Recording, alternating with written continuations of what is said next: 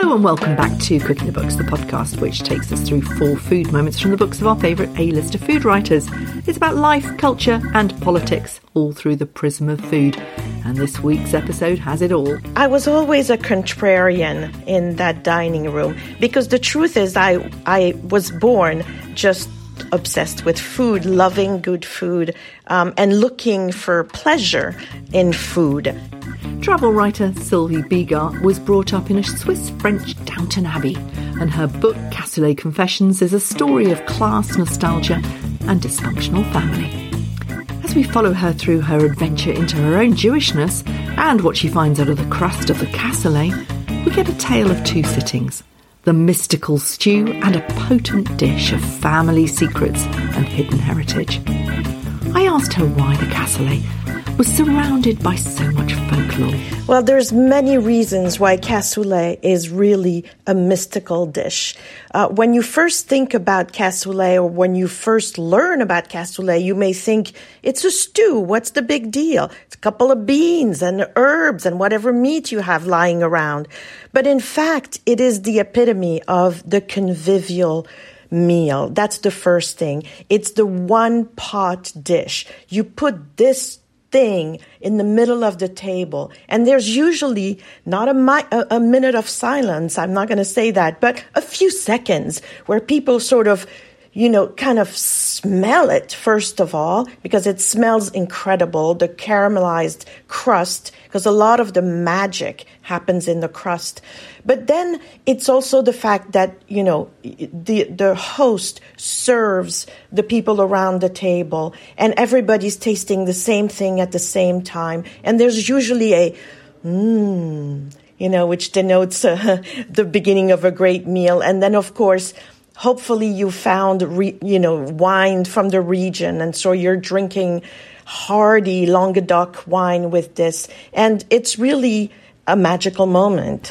And the magical moment for you was when you found that there was this unsung dish that, as a travel writer, you could go and find out about. Editors love these sort of hidden treasures, particularly in food, that speak about so much more. So you talked to your editor, and what did your editor say? He looked at me and he said, "Go." Gorgeous. Heaven. And you did. And of course, the book is about so much more than the cassoulet, and we will find out much, much more about your adventures. But let's just stay with cassoulet. Cassoulet is a dish that binds families and communities. It's a slow stew of pork, lamb, goose, sausages, white beans, herbs, and crucially, duck fat. What did you find on the ground about this mystical dish? What did you find about this poetry and folklore surrounding it? Well, I found out from the stories that I was told that in years past, in small villages, the women would prepare the cassoulet on Saturday night, and then on Sunday they would bring it to the village baker and to the baker's oven. And while everybody was at Mass, the cassoulet would finish its, final voyage towards caramelization and magic.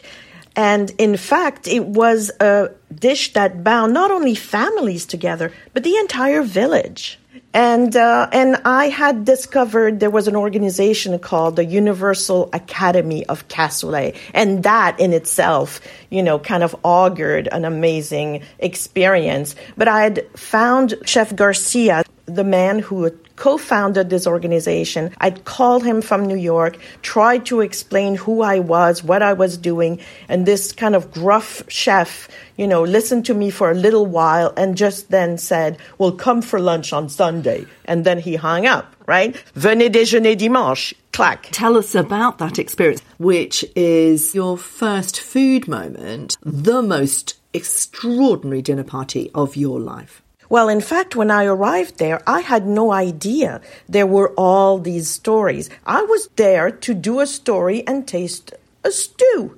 And so I arrive in this beautiful restaurant, which was housed in a 12th century castle near Carcassonne, outside of the walls. And I was very surprised to see, all these people there. They sat me at the table, and then suddenly I heard kind of a commotion coming from the kitchen, and suddenly this procession. First of all, I heard a song in a language I'd never heard. I speak a few languages, but I would learn later that they were singing in Occitan, and this procession ambles out of the kitchen, men and women in red robes and red beret, and they were carrying a stretcher that was covered with a silk fabric in red and gold on which I could read Académie Universelle du Cassoulet. And I'm pinching myself and I'm thinking, where am I? Where have I landed? And then, of course, I'm completely jet lagged. So, I think I'm in some kind of... you're hallucinating. No, totally. I mean, it's like I'm Alice, or something. Anyway, and so all of these people, amble into the dining room, and the chef, with someone else, takes the two massive clay pots that are on top of this stretcher. They put one in front of me. He sort of takes a huge wooden spoon and plunges his spoon in there, and some kind of blob arrives on my plate. And then I take one taste. Silence. Everybody stops, and they're all looking at me, and it tastes like home. And this doesn't make any sense because I grew up in a very, very different atmosphere. And that was the first inkling that, there was something to look for. It's really extraordinary, that idea of a kind of an intangible memory, isn't it? It's to do with nostalgia. I was unpacking this with some of my students recently. Where does that feeling of belonging come from where you can't grasp? It's like whispers on a wind, isn't it? You can't quite grasp it. But you knew in that moment that this was much more than a stew. What was the difference between deciding to kind of go on whatever adventure that led you and actually fulfilling the needs of the piece from the editor who said, just go to Carcassonne and do me this piece about cassoulet? So the difference is the time. When I first tasted the cassoulet, I knew there was something there. There was something deeper. But I was there on a mission. I was there on assignment, as we say. And so I did go back to New York, and I did write the piece about the history of cassoulet, and I tried to put this behind me, and then it wouldn't let me go. And so months after months, and in effect, year after year, I kept writing about this experience. I wrote about the beans, I wrote about the pots, I wrote about the clay, which was very interesting and came from a village there called Issel. I wrote about the chef, of course. I wrote about the Académie Universelle, the Universal Academy. And then I realized I needed to go back. I needed to learn how to make cassoulet. But I didn't know why. I couldn't understand it. And even, my mother would say to me, so are you going to write about anything else ever? She sort of, made fun of me a little bit. And so it was hard to convince Chef Garcia that I wanted to apprentice with me. He was sort of sneering and thinking, this American journalist, why does she want to come back? Tell us about Chef Garcia. How did you find him? Why is he the king of cassoulet? I found him because he was the co-founder, but really the mastermind behind the Universal Academy of Cassoulet. And unfortunately, the restaurant now has been sold, and Chef Garcia has retired. So we can't have this experience again, which in effect is also magical, because sometimes you just cannot relive something that was so powerful. He was passionate about his land, the Languedoc, passionate about authentic food and what we call today slow food.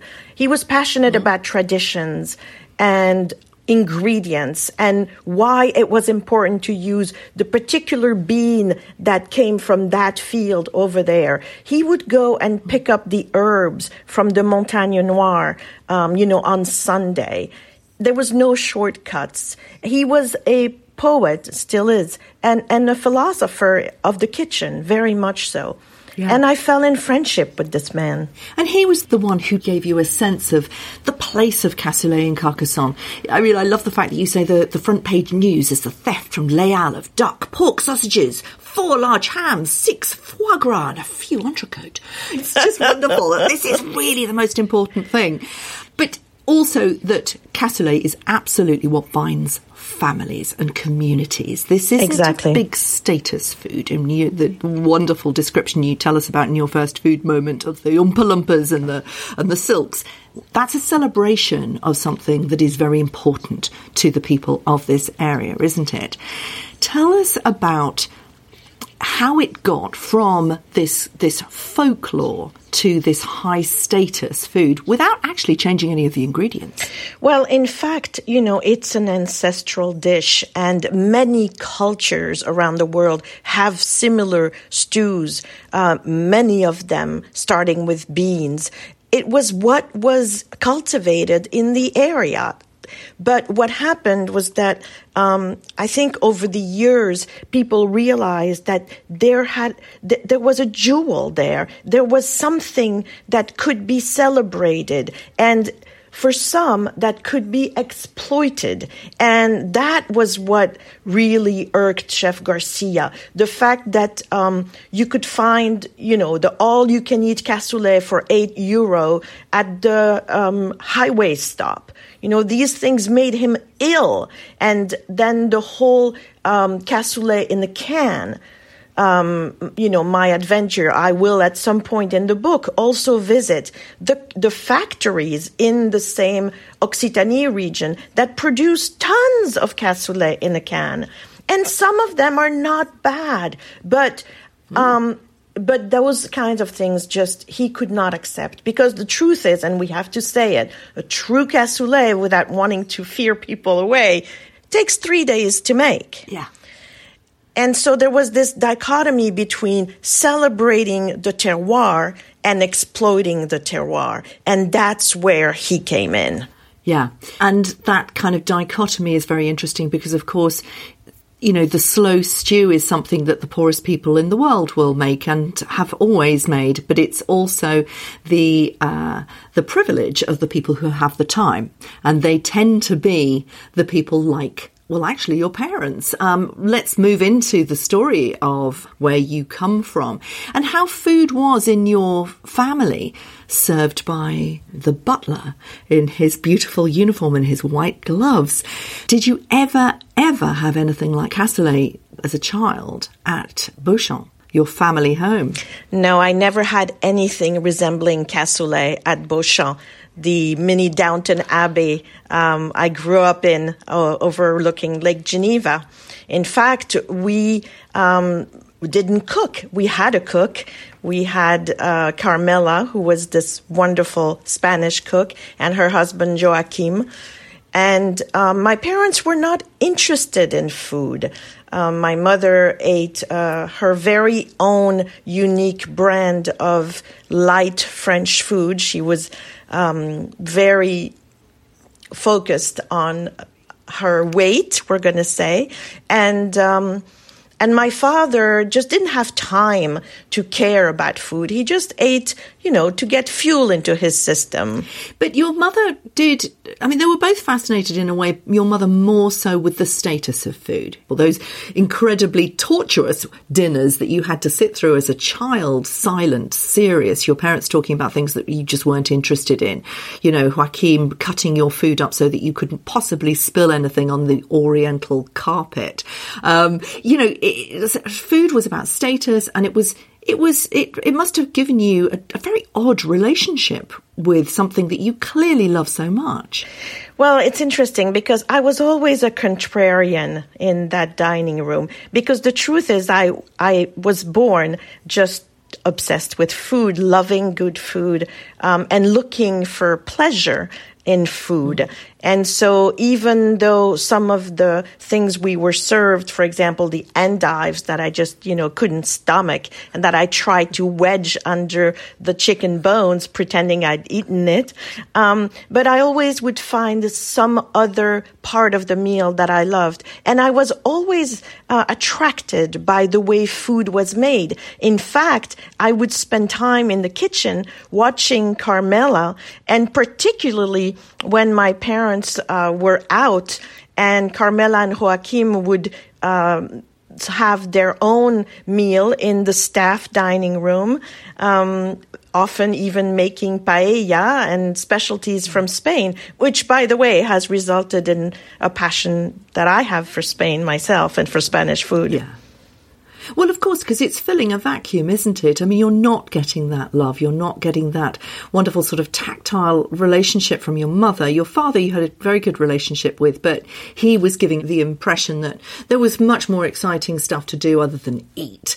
And you were entranced by what his life was all about, but quickly realised that there was something very weird going on in your home life. It was a toxic set of relationships, not just between your parents, but between you and your sisters as well. The reason why that is so compelling in the book and why it has so much to do with cassoulet is because of this dichotomy between a sort of an emptiness and a craving to feed yourself, to nourish yourself, to thrill your soul with stories of a sensory pleasure.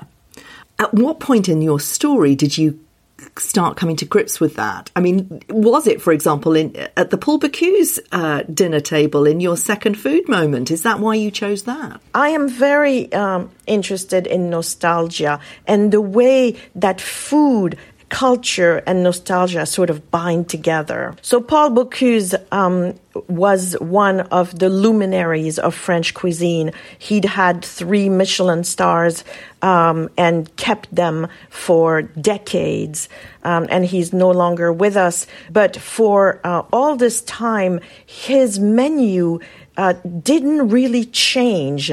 He was preparing the dishes that he had learned to make with Fernand Point, with La Mère Brasier, some of the, Lyon, the original chefs. And so going to dinner at Paul Bocuse was sort of a kind of a stroll in time. And in a way, it was completely different from Chef Garcia because we were eating, what was at the time high-level cuisine, but it was also coming from the traditions. What really grabbed me about this particular moment is that it is status food. Of course, 3 Michelin stars since the 1965. Nobody else has had that level of success consistently. He was the king. You go to Paul Bocuse, that in itself is something quite extraordinary. You eat the most amazing food. You started with the soupe aux truffes noires that was created in 1975 by Bocuse for Giscard d'Estaing. Yes, for the president of France. For the president there at that time of France. I mean, this is at the Élysée Palace in Paris. This is status food. You knew that at the time. You enjoyed that as much as going with your friend who you had chosen because she closes her eyes when she eats foie gras. So this coming together of the food that your mother would have approved of and this total sensory pleasure that you'd been craving all your life. That's what I read in that food moment. Is it what you experienced? Yes, absolutely, Jilly. You've absolutely gotten that. And what I think made it even more memorable was the fact that, I'd gone that day to the restaurant, to l'Auberge in Collonges. I'd taken a taxi from the train station and I just said, going to Collonges. And the taxi driver turned around and said, he's not open for lunch. And so that also showed me, he knew where I was going. He knew who Bocuse was. He knew he wasn't open for lunch. And I went there for an interview.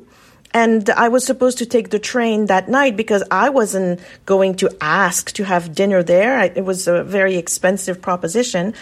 And I was supposed to get back to New York the same day. And then after the end of the interview, Mr. Bocuse, Monsieur Paul, that's the way everybody called him. Monsieur Paul got up and said to me, you're having dinner here tonight. And it wasn't even a question, No.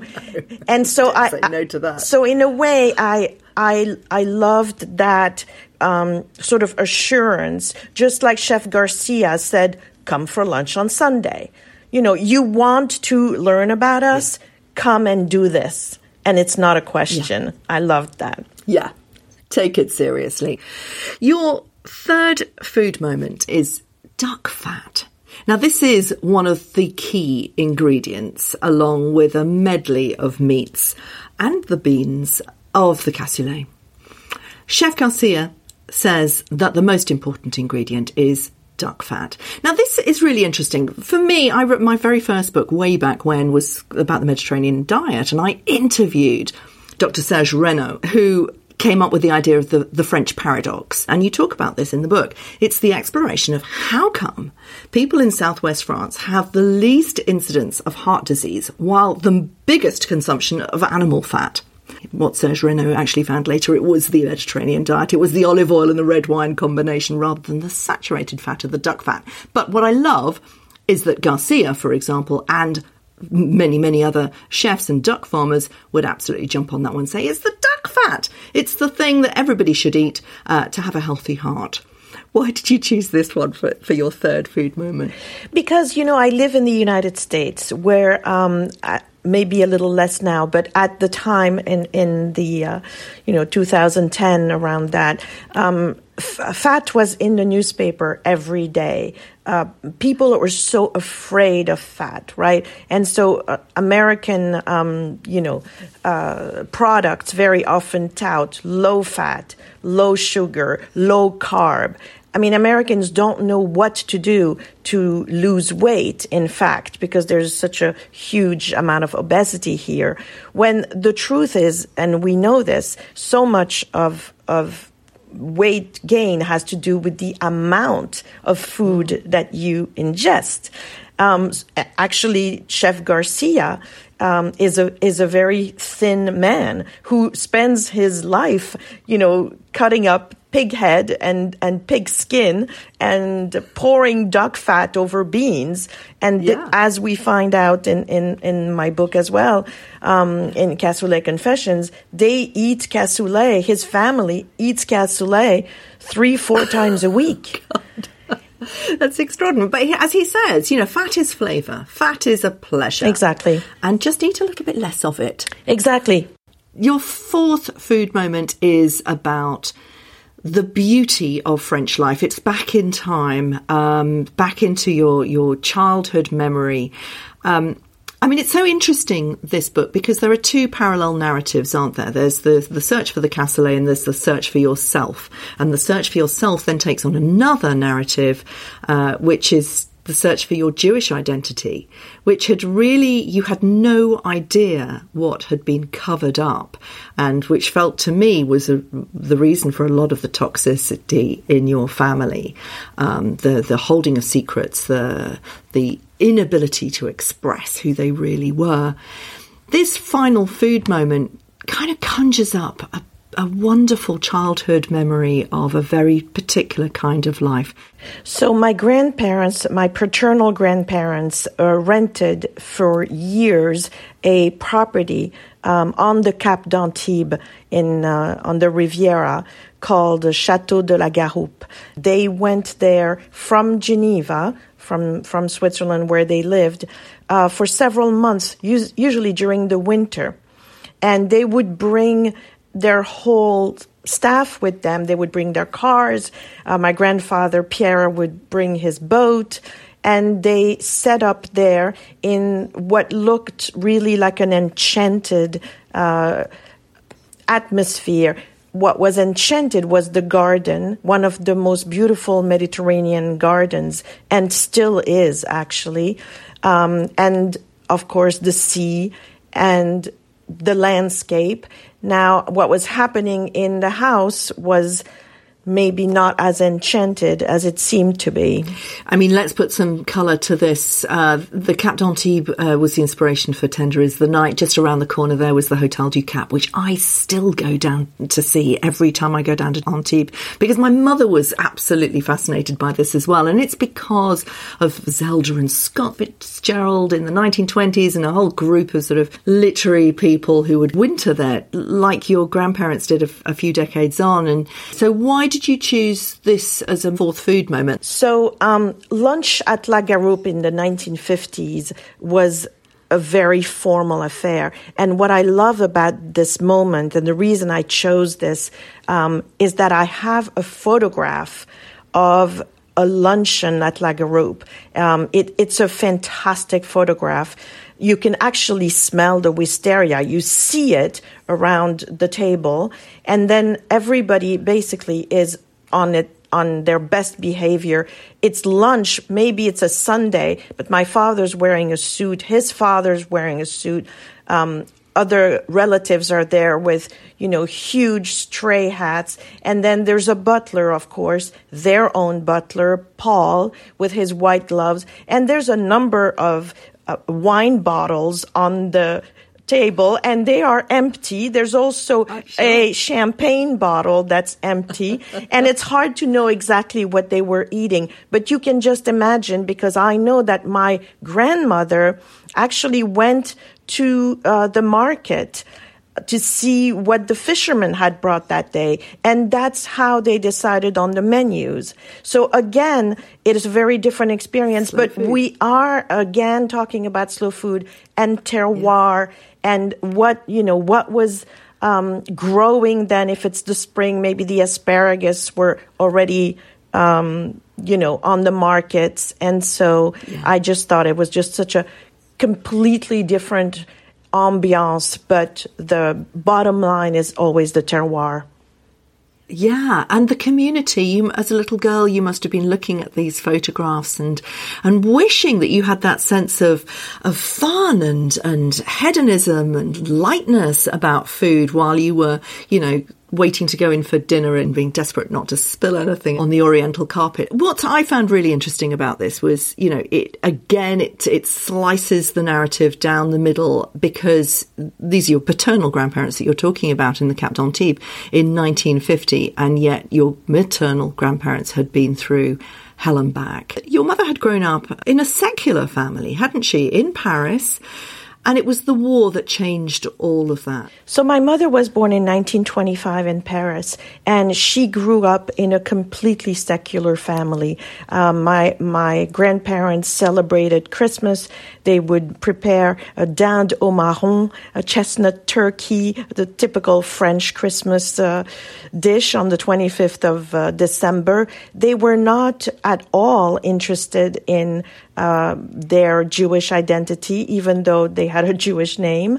And interestingly enough, when things, when Germany invaded France, they did not feel they were at risk, because they had Swiss passports, and they thought that the Swiss passport would protect them forever.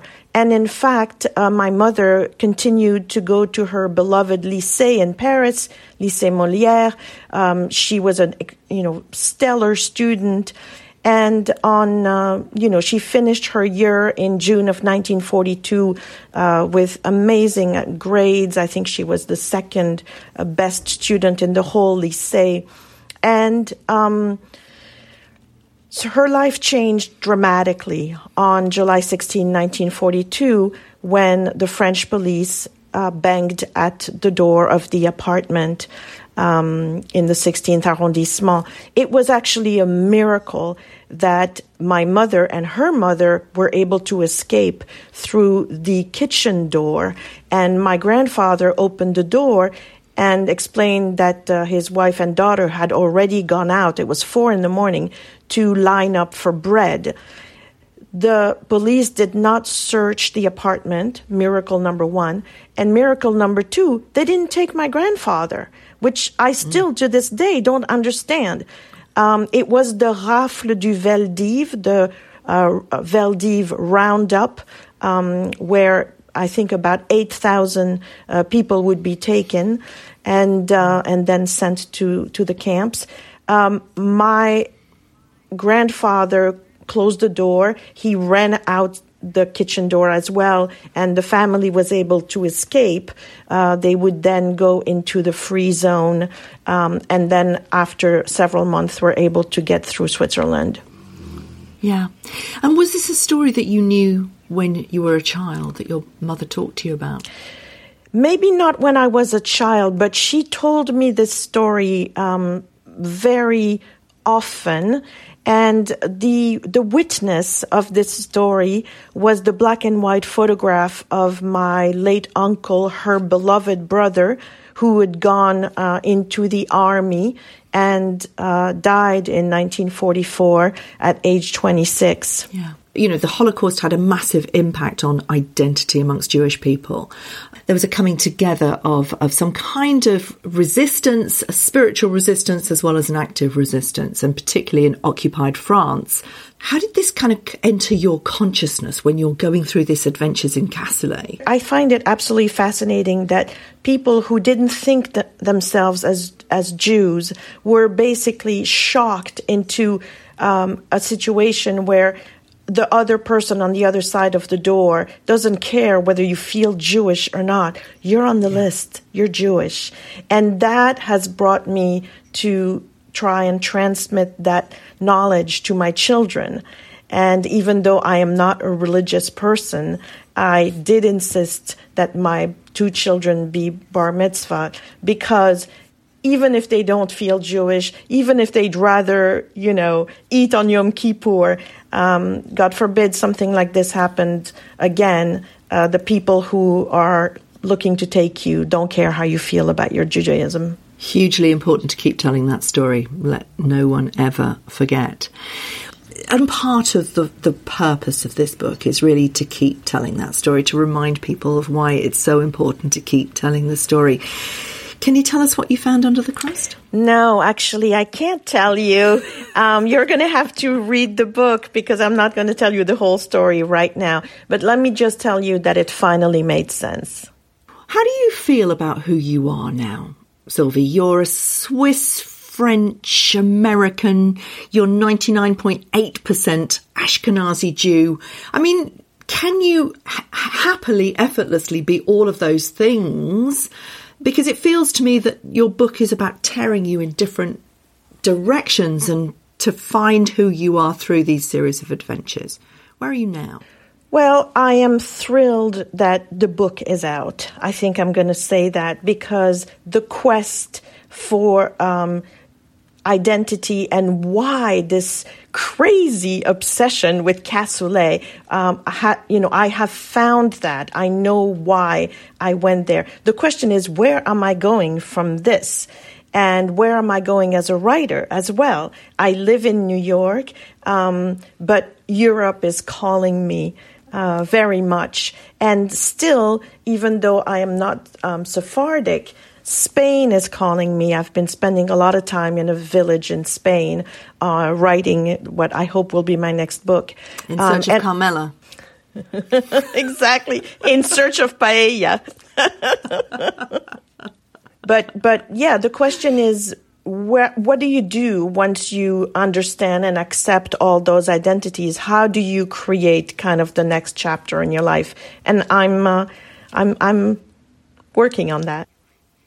It's called Cassoulet Confessions, which suggests the revelations, but also a little bit of guilt. What are you confessing, or whose guilt are we talking about? Whose confessions are we talking about? Well, it's a very good question. I think the guilt may have come from the fact that I was obsessed with this heavy, fatty stew, and compared to the way my mother ate, with her steamed haricots verts, and sole à la vapeur. Maybe that's where the guilt is coming from. But it's a confession also because at the end of the book, I mean, there is an aha moment. There is a moment where I finally understand where this came from, and maybe I don't feel guilty anymore. Thanks for listening. You can read the transcripts at gillysmith.com, where you can also sign up for my newsletter. And do follow me on Instagram. I'm @FoodGillySmith. I'll see you next week.